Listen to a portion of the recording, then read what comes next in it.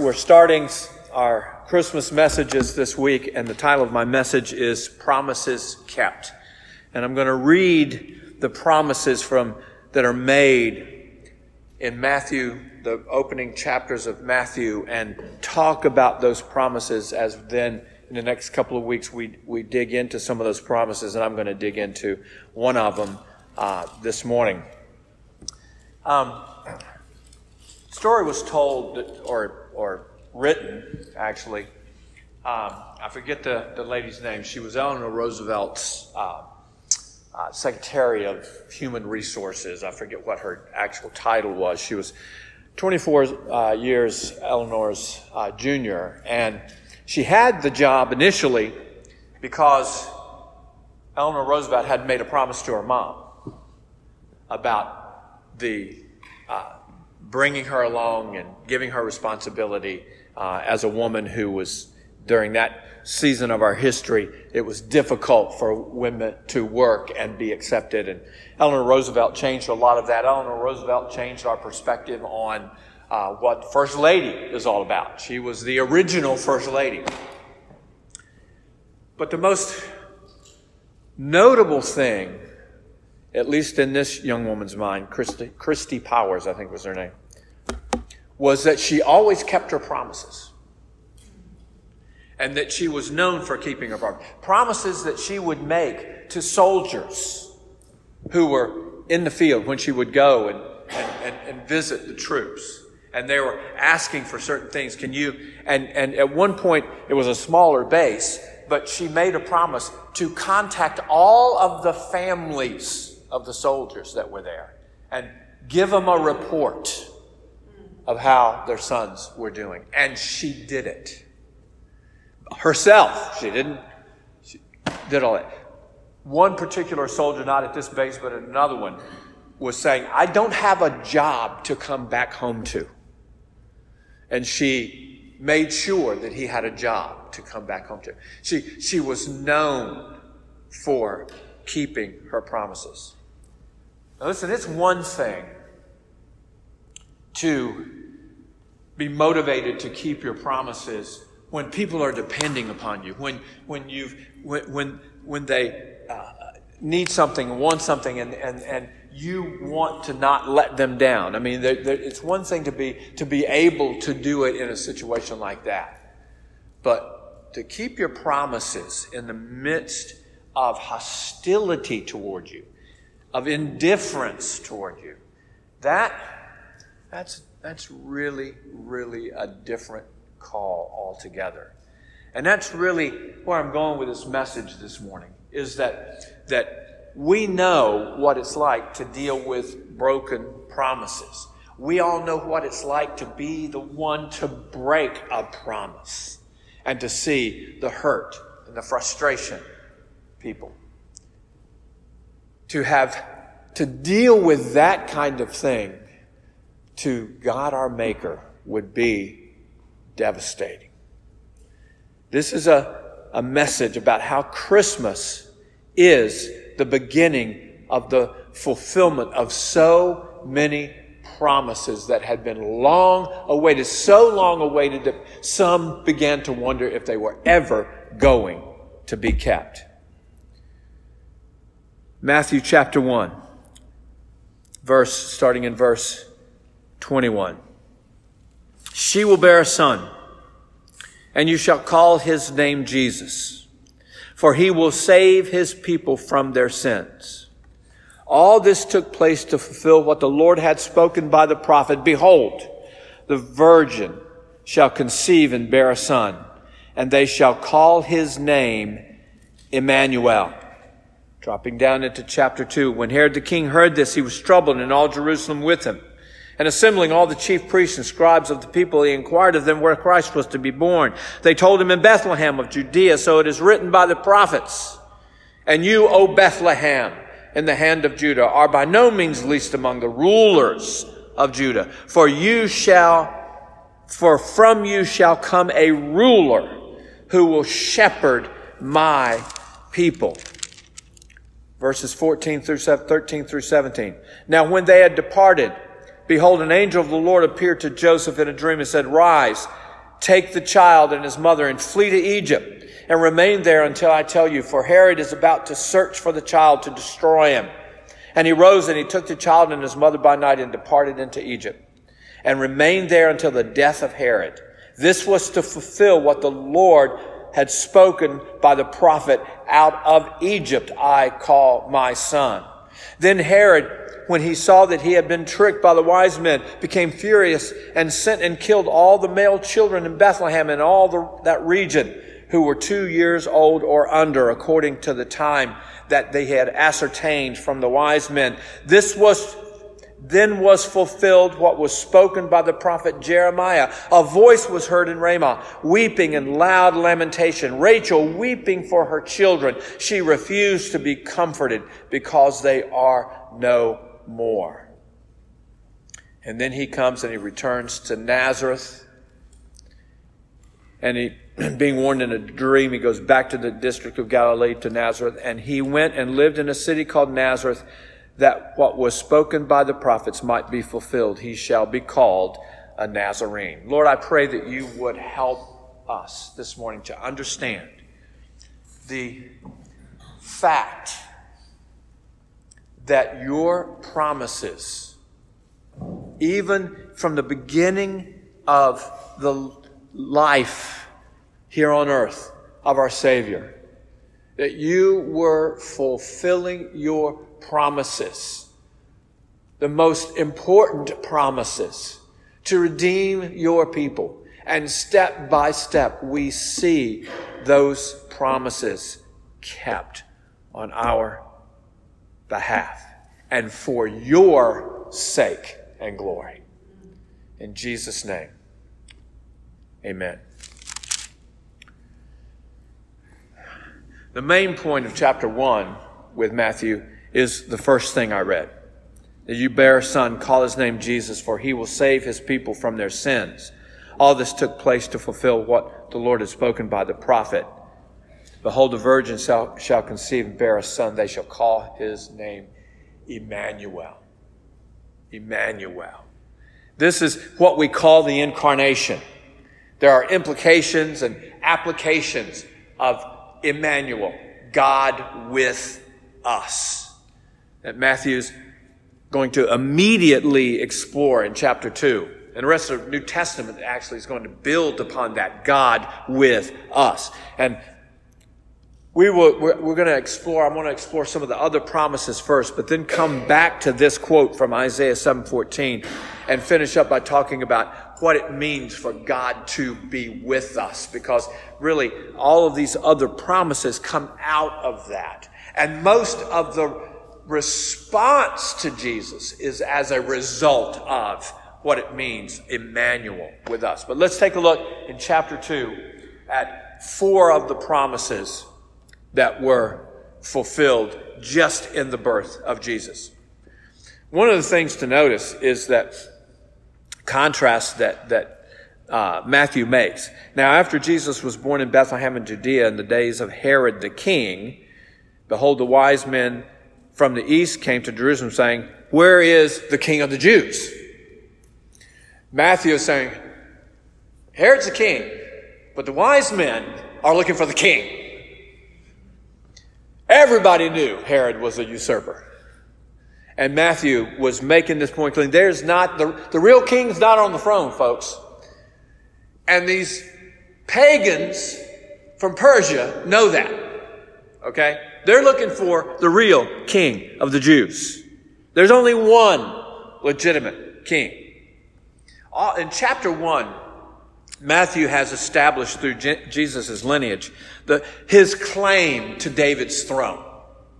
His claim that Jesus is the real king. And now the usurper Herod is going to have to deal with the fact that that king has been born. And these 3 wise men, the wise men were these prophet, wise men guys from Persia. But they were really known as king makers. In other words, when they came on the scene, when they acknowledged that someone was the king, they were the king. I mean, they had prophetic gifts. They were pagans. They weren't believers, but they had this ability astrologically to know things and understand things. I think astrologically is the word. If I didn't make it, if it's not a word, it should be. And there was this understanding that these guys were kingmakers. Now, Herod knew he was a usurper. And so he was afraid when they showed up. He was bothered by the fact that these Persian wise men are coming in and saying, we're looking for the king of the Jews. Oh, Herod. Where is he? Well, he plays it cool. He said, you know what? I don't know, but I'll find out. And, I'll ask my wise men. Well, they said, never mind, we've got a star. We'll just keep following the stars. It's led us this far. You're no help. We'll keep following the star. Well, of course, Herod begins to make plans to deal with this king. Now, this first promise here in Matthew chapter 2, or first promise that we're covering, is showing us that this claim that Matthew is making is legitimate because it fulfills this particular promise they told him in Bethlehem of Judea, them responding to Herod, the wise men responding to Herod. In Bethlehem of Judea, for so it is written by the prophet. So these pagan wise men are quoting Israel's prophets to Herod. Okay, just keep that in mind. And you, O Bethlehem, in the land of Judah, are by no means least among the rulers of Judah, for from you shall come a ruler who will shepherd my people Israel. A ruler who will shepherd. That's the promise that God made. He's not sending a ruler that is like all of the other natural rulers. He's fulfilling a promise that a king is going to come who will be the shepherd. What comes to your mind? King David, who was a shepherd. David is the model here. Not all of the kings that had come into play after David. The shepherd boy, the shepherd king. The king that we're looking for is the shepherd of our souls.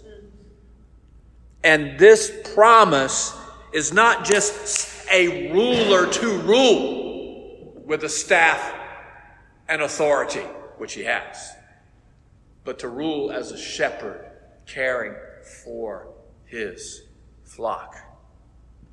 That's just one promise. Then Herod summoned the wise men, wanted to make sure things were dealt with, issues a decree to wipe out all of the children in Bethlehem. And again, this is not surprising from Herod, okay? Herod had already killed several of his family members out of fear that they were going to usurp the throne from him. So killing a bunch of babies in Bethlehem was not beyond the scope of what he was willing to do. And in verses 14 and 15, we see Jesus' flight to Egypt to escape this Bethlehem massacre, the divine protection, the angelic appearance to Joseph can function as a divine vindication like it was with Moses when Moses was put into the river. There's this picture that Matthew has given us that God just intervenes in a very divine, visionary way with this angel because he wants us to know that he was going to protect this one that he had sent, who was the Son of God. The quote's from Hosea 11:1 actually, and it's the narrative. It's from the narrative about the first Exodus, where there's this the people coming out of Egypt, so that it then sets up here he's going back to Egypt, but it's going to fulfill what was spoken to the prophet in Hosea. Out of Egypt I called my son. Verse 11 of Hosea 11 talks about this Exodus being a promise to bring the people back to the homeland. He's bringing the Messiah back to the homeland to rule because he's been protected by God in Egypt, which again sheds a whole nother light on the children of Israel being in Egypt. That while it, after 400 years, turned out to be problematic, it initially was the same thing. It was a flight to survive. And you see that happening again here in the birth of Jesus. Again, Matthew is establishing Jesus' right to the throne of David. And then this next one, a voice is heard. You know, the first promise, there will be a ruler. The second promise, he'll come out of Egypt. The third part of this promise, a voice will be heard.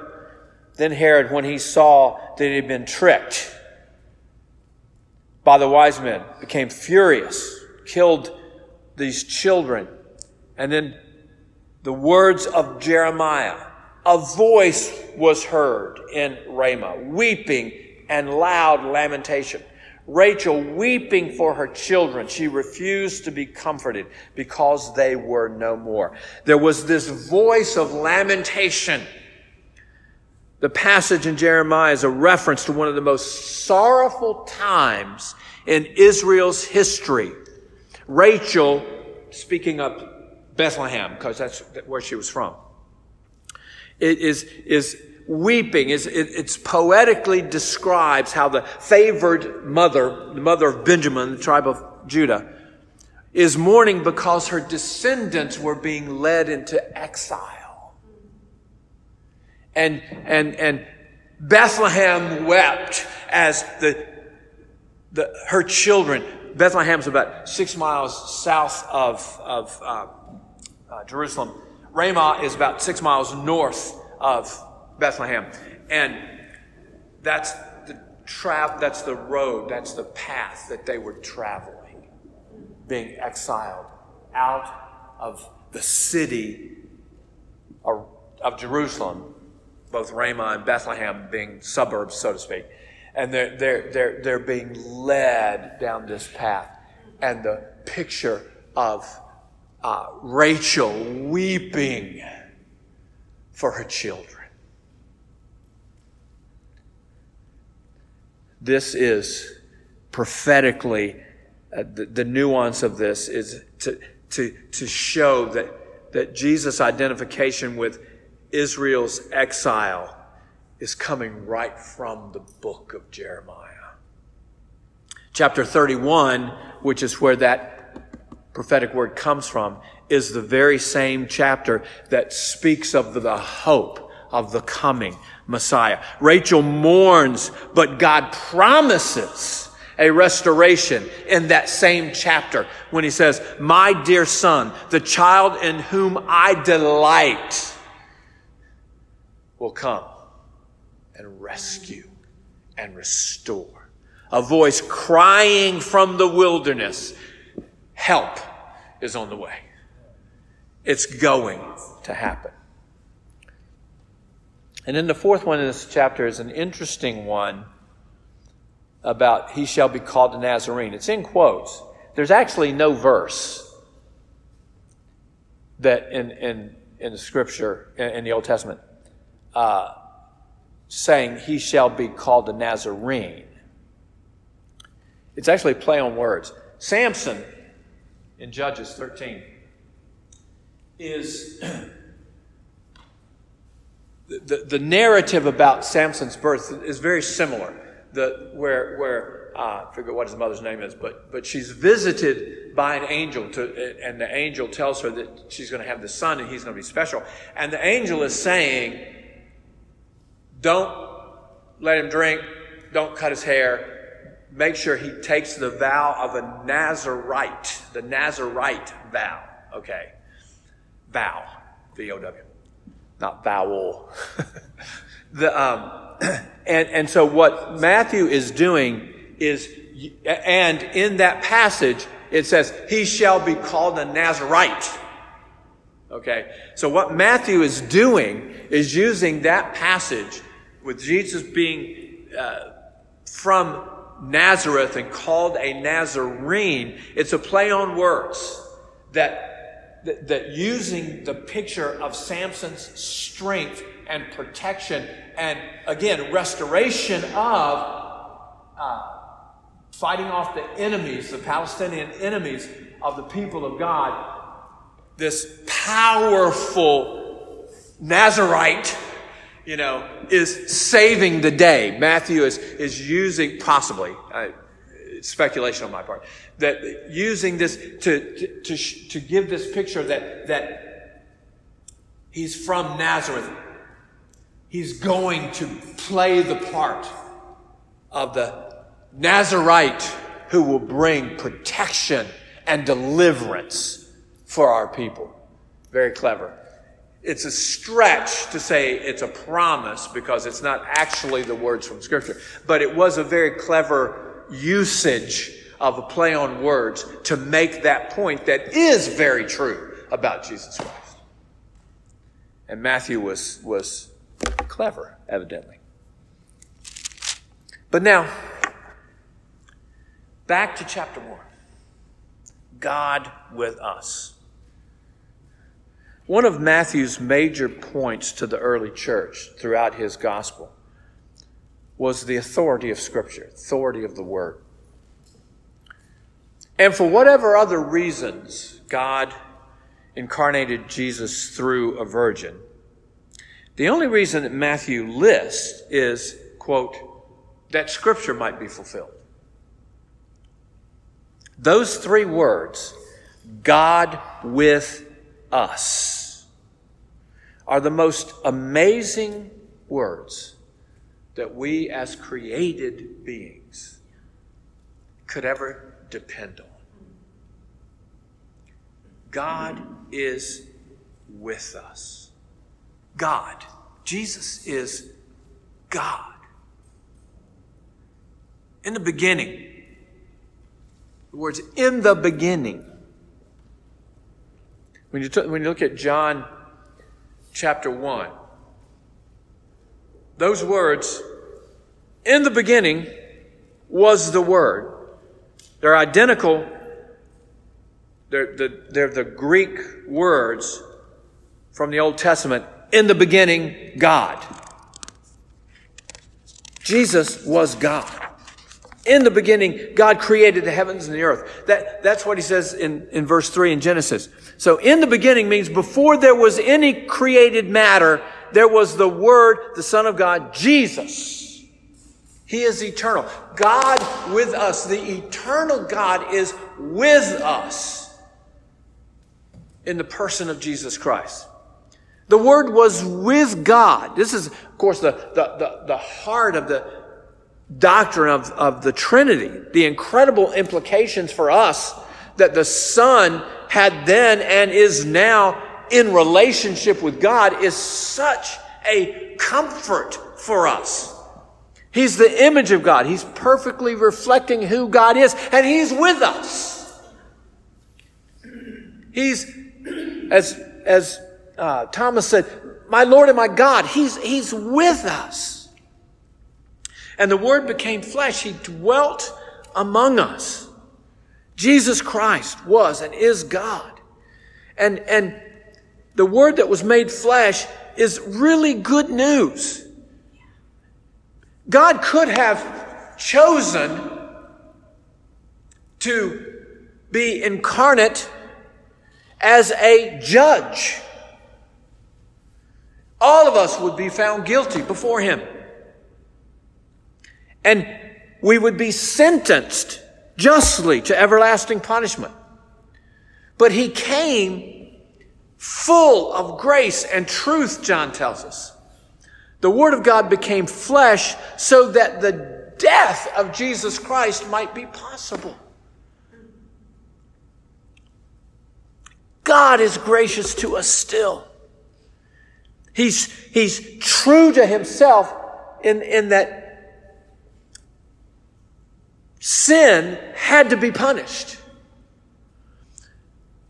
But he's faithful to his promises to us, his gracious promise to us, because Jesus bore that punishment. The Word became flesh is the fullness of grace and the fullness of truth, and it shines most brightly in the death of Jesus for sinners. God is with us. And we've been learning from Philippians that Jesus did not regard equality with God a thing to be latched onto or used to his advantage. In Revelation 3, we talked about God walking among the churches. Walking among the churches. Our fellowship with each other is rooted in the fact that we are in him and that he is with us. He is with us, being in and through us by his Spirit. Jesus' incarnation makes living by the Spirit possible, and living by the Spirit makes incarnating Christ to others possible. This is all the promise of Emmanuel, God with us. Hebrews chapter 2, I want to read this to you because this is powerful from the standpoint of what it means for God to be with us. Give me a second while I find Hebrews. Hebrews chapter 2. I'm going to read verses 9 through 11. But we see him who for a little while was made lower than the angels, namely Jesus, crowned with glory and honor because of the suffering of death, so that by the grace of God he might taste death for everyone. For it was fitting that he, for whom and by whom all things exist, in bringing many sons to glory, should make the founder of our salvation perfect through suffering. For he who sanctifies and those who are sanctified all have one origin.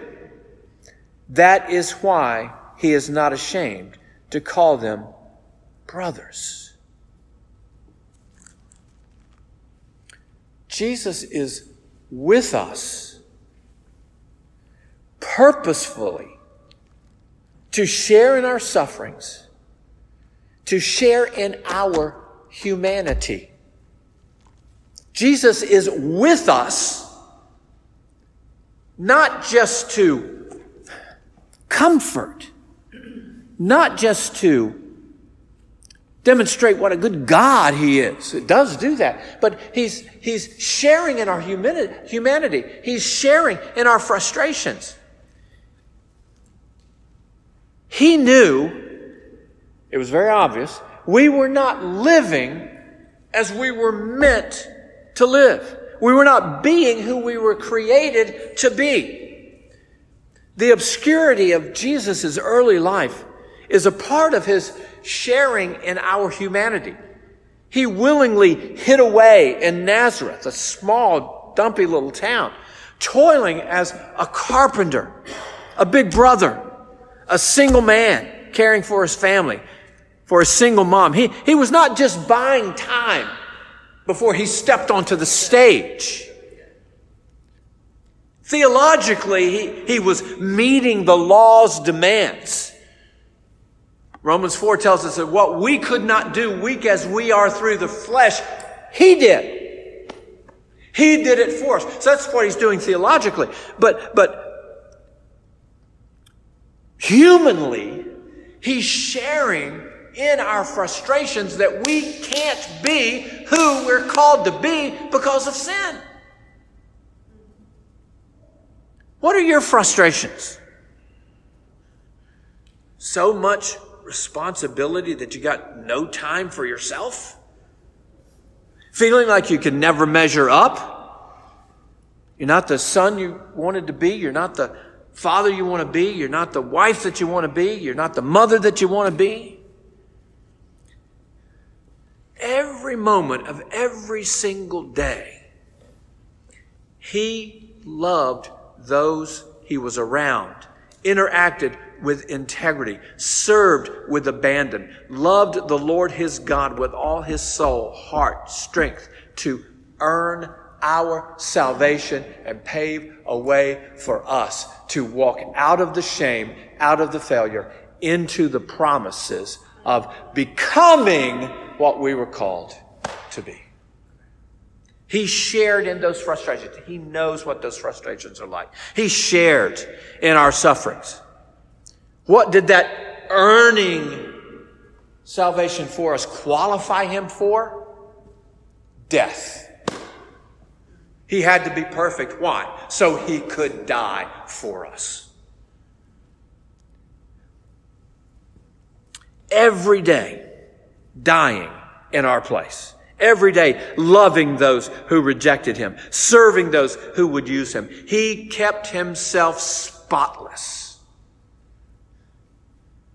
What are we suffering through right now? Physical pain, betrayal, hopelessness. This is the first use of the word suffering in Hebrews, but the author of Hebrews will go on to talk about Christ's anguish throughout life and death. He was exposed to all of the harsh realities of life which we are confronted with. Listen, the moment that the decision was made for him to step out of heaven and become man, that is what he knew he was going for.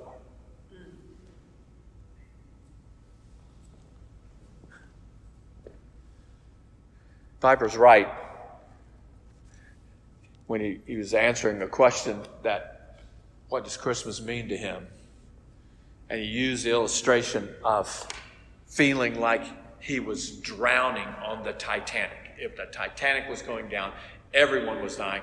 He was headed into the water. There was no hope. The lifeboats were full. He's in the water struggling.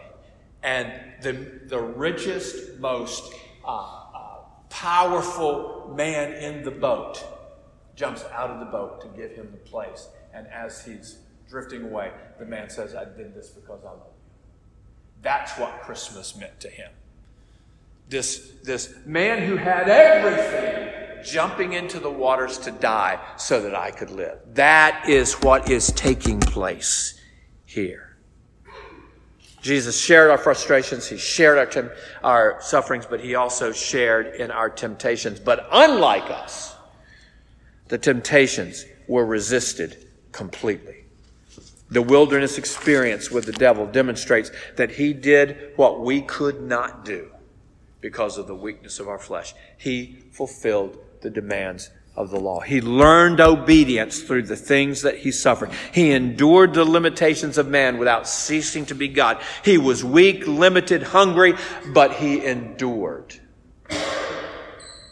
Like us, he had to trust, lean on, and have faith that his sovereign Father would lead him and deliver him not only from the temptations that he faced, but the death that he was going to suffer. Imagine the joy when the heavens opened and the Father spoke, "This is my beloved Son, in whom I am well pleased."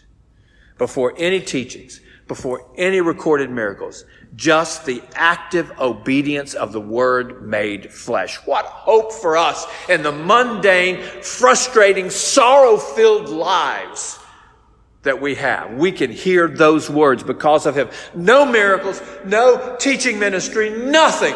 Well done. You are my beloved Son, in whom I'm well pleased. What hope. Our despair, our wandering has ceased. Our humanity has been transformed. We've been brought into the presence of God and we've been changed. The grace of God, the perfect sacrifice. That's the gospel message. Despair, wandering have ceased. We live lives that point to a different reality now. A hope that overcomes weakness and frailty, the power of the Spirit to overcome temptation and sin, to be sanctified by the grace of God.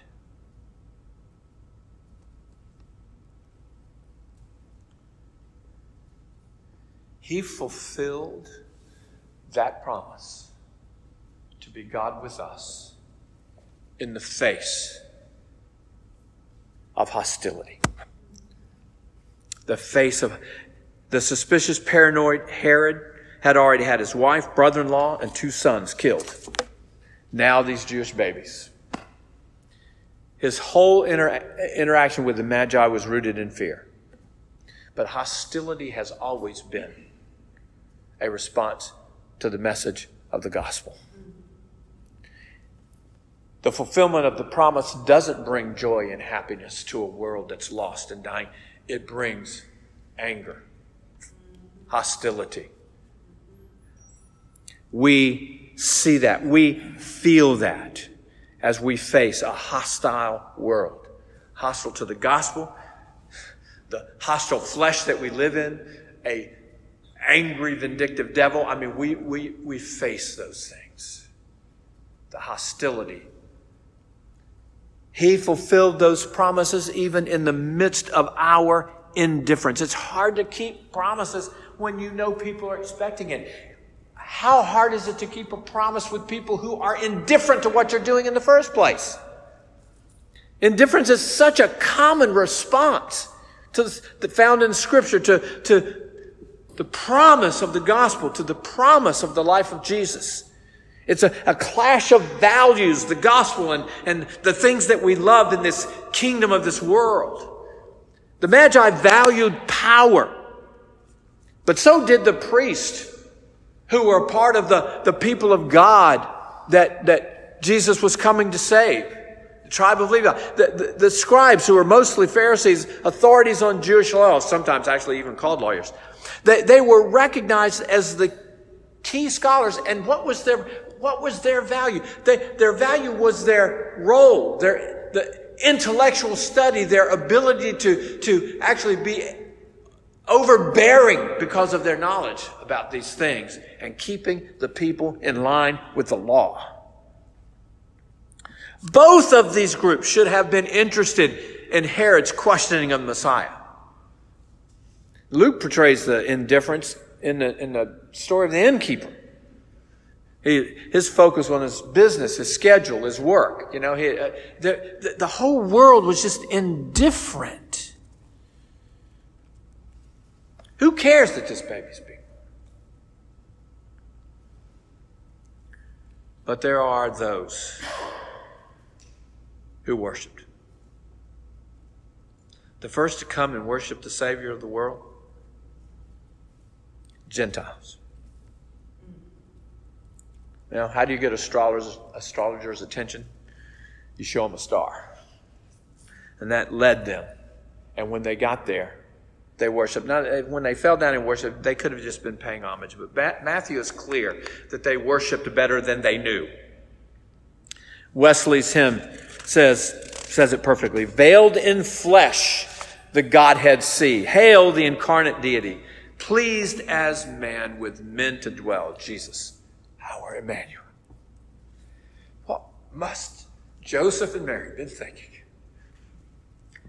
How these gifts that came, that actually paid for their trip and their time in Egypt, how do you explain these gifts? This homage, what does it mean? What it means is what we've been learning. Every knee will bow, and every tongue will confess. The first to bow were the pagan Persian kings, the Magi.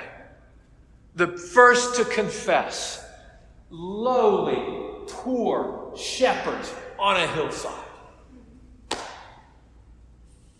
Every knee will bow. Every tongue will confess. Matthew is equipping his readers to see the reality that Jesus is not just checking off all the boxes to fulfill the Scripture.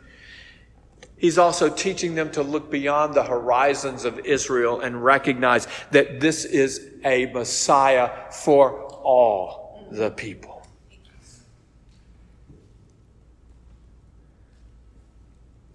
This passage is telling us that Christmas, the celebration of the coming of the Messiah, is not just celebrating the King of the Jews. It's not just the keeping of promises. It's the coming of the King of the Jews to save us from God's wrath, to transform our hearts, to give us the grace and the power to image Him to a lost and dying and hostile and indifferent world. Lord, thank you for keeping your promises in the midst of the hostility and indifference. Lord, thank you for keeping your promises so that we might be a people who could be formed into the people by your Spirit that you've called us to be. And so that we could articulate both intellectually and experientially what it means to be the recipients of your grace and your power and understand the truth of the gospel that we are to proclaim. Lord, help us to shout it from the rooftops.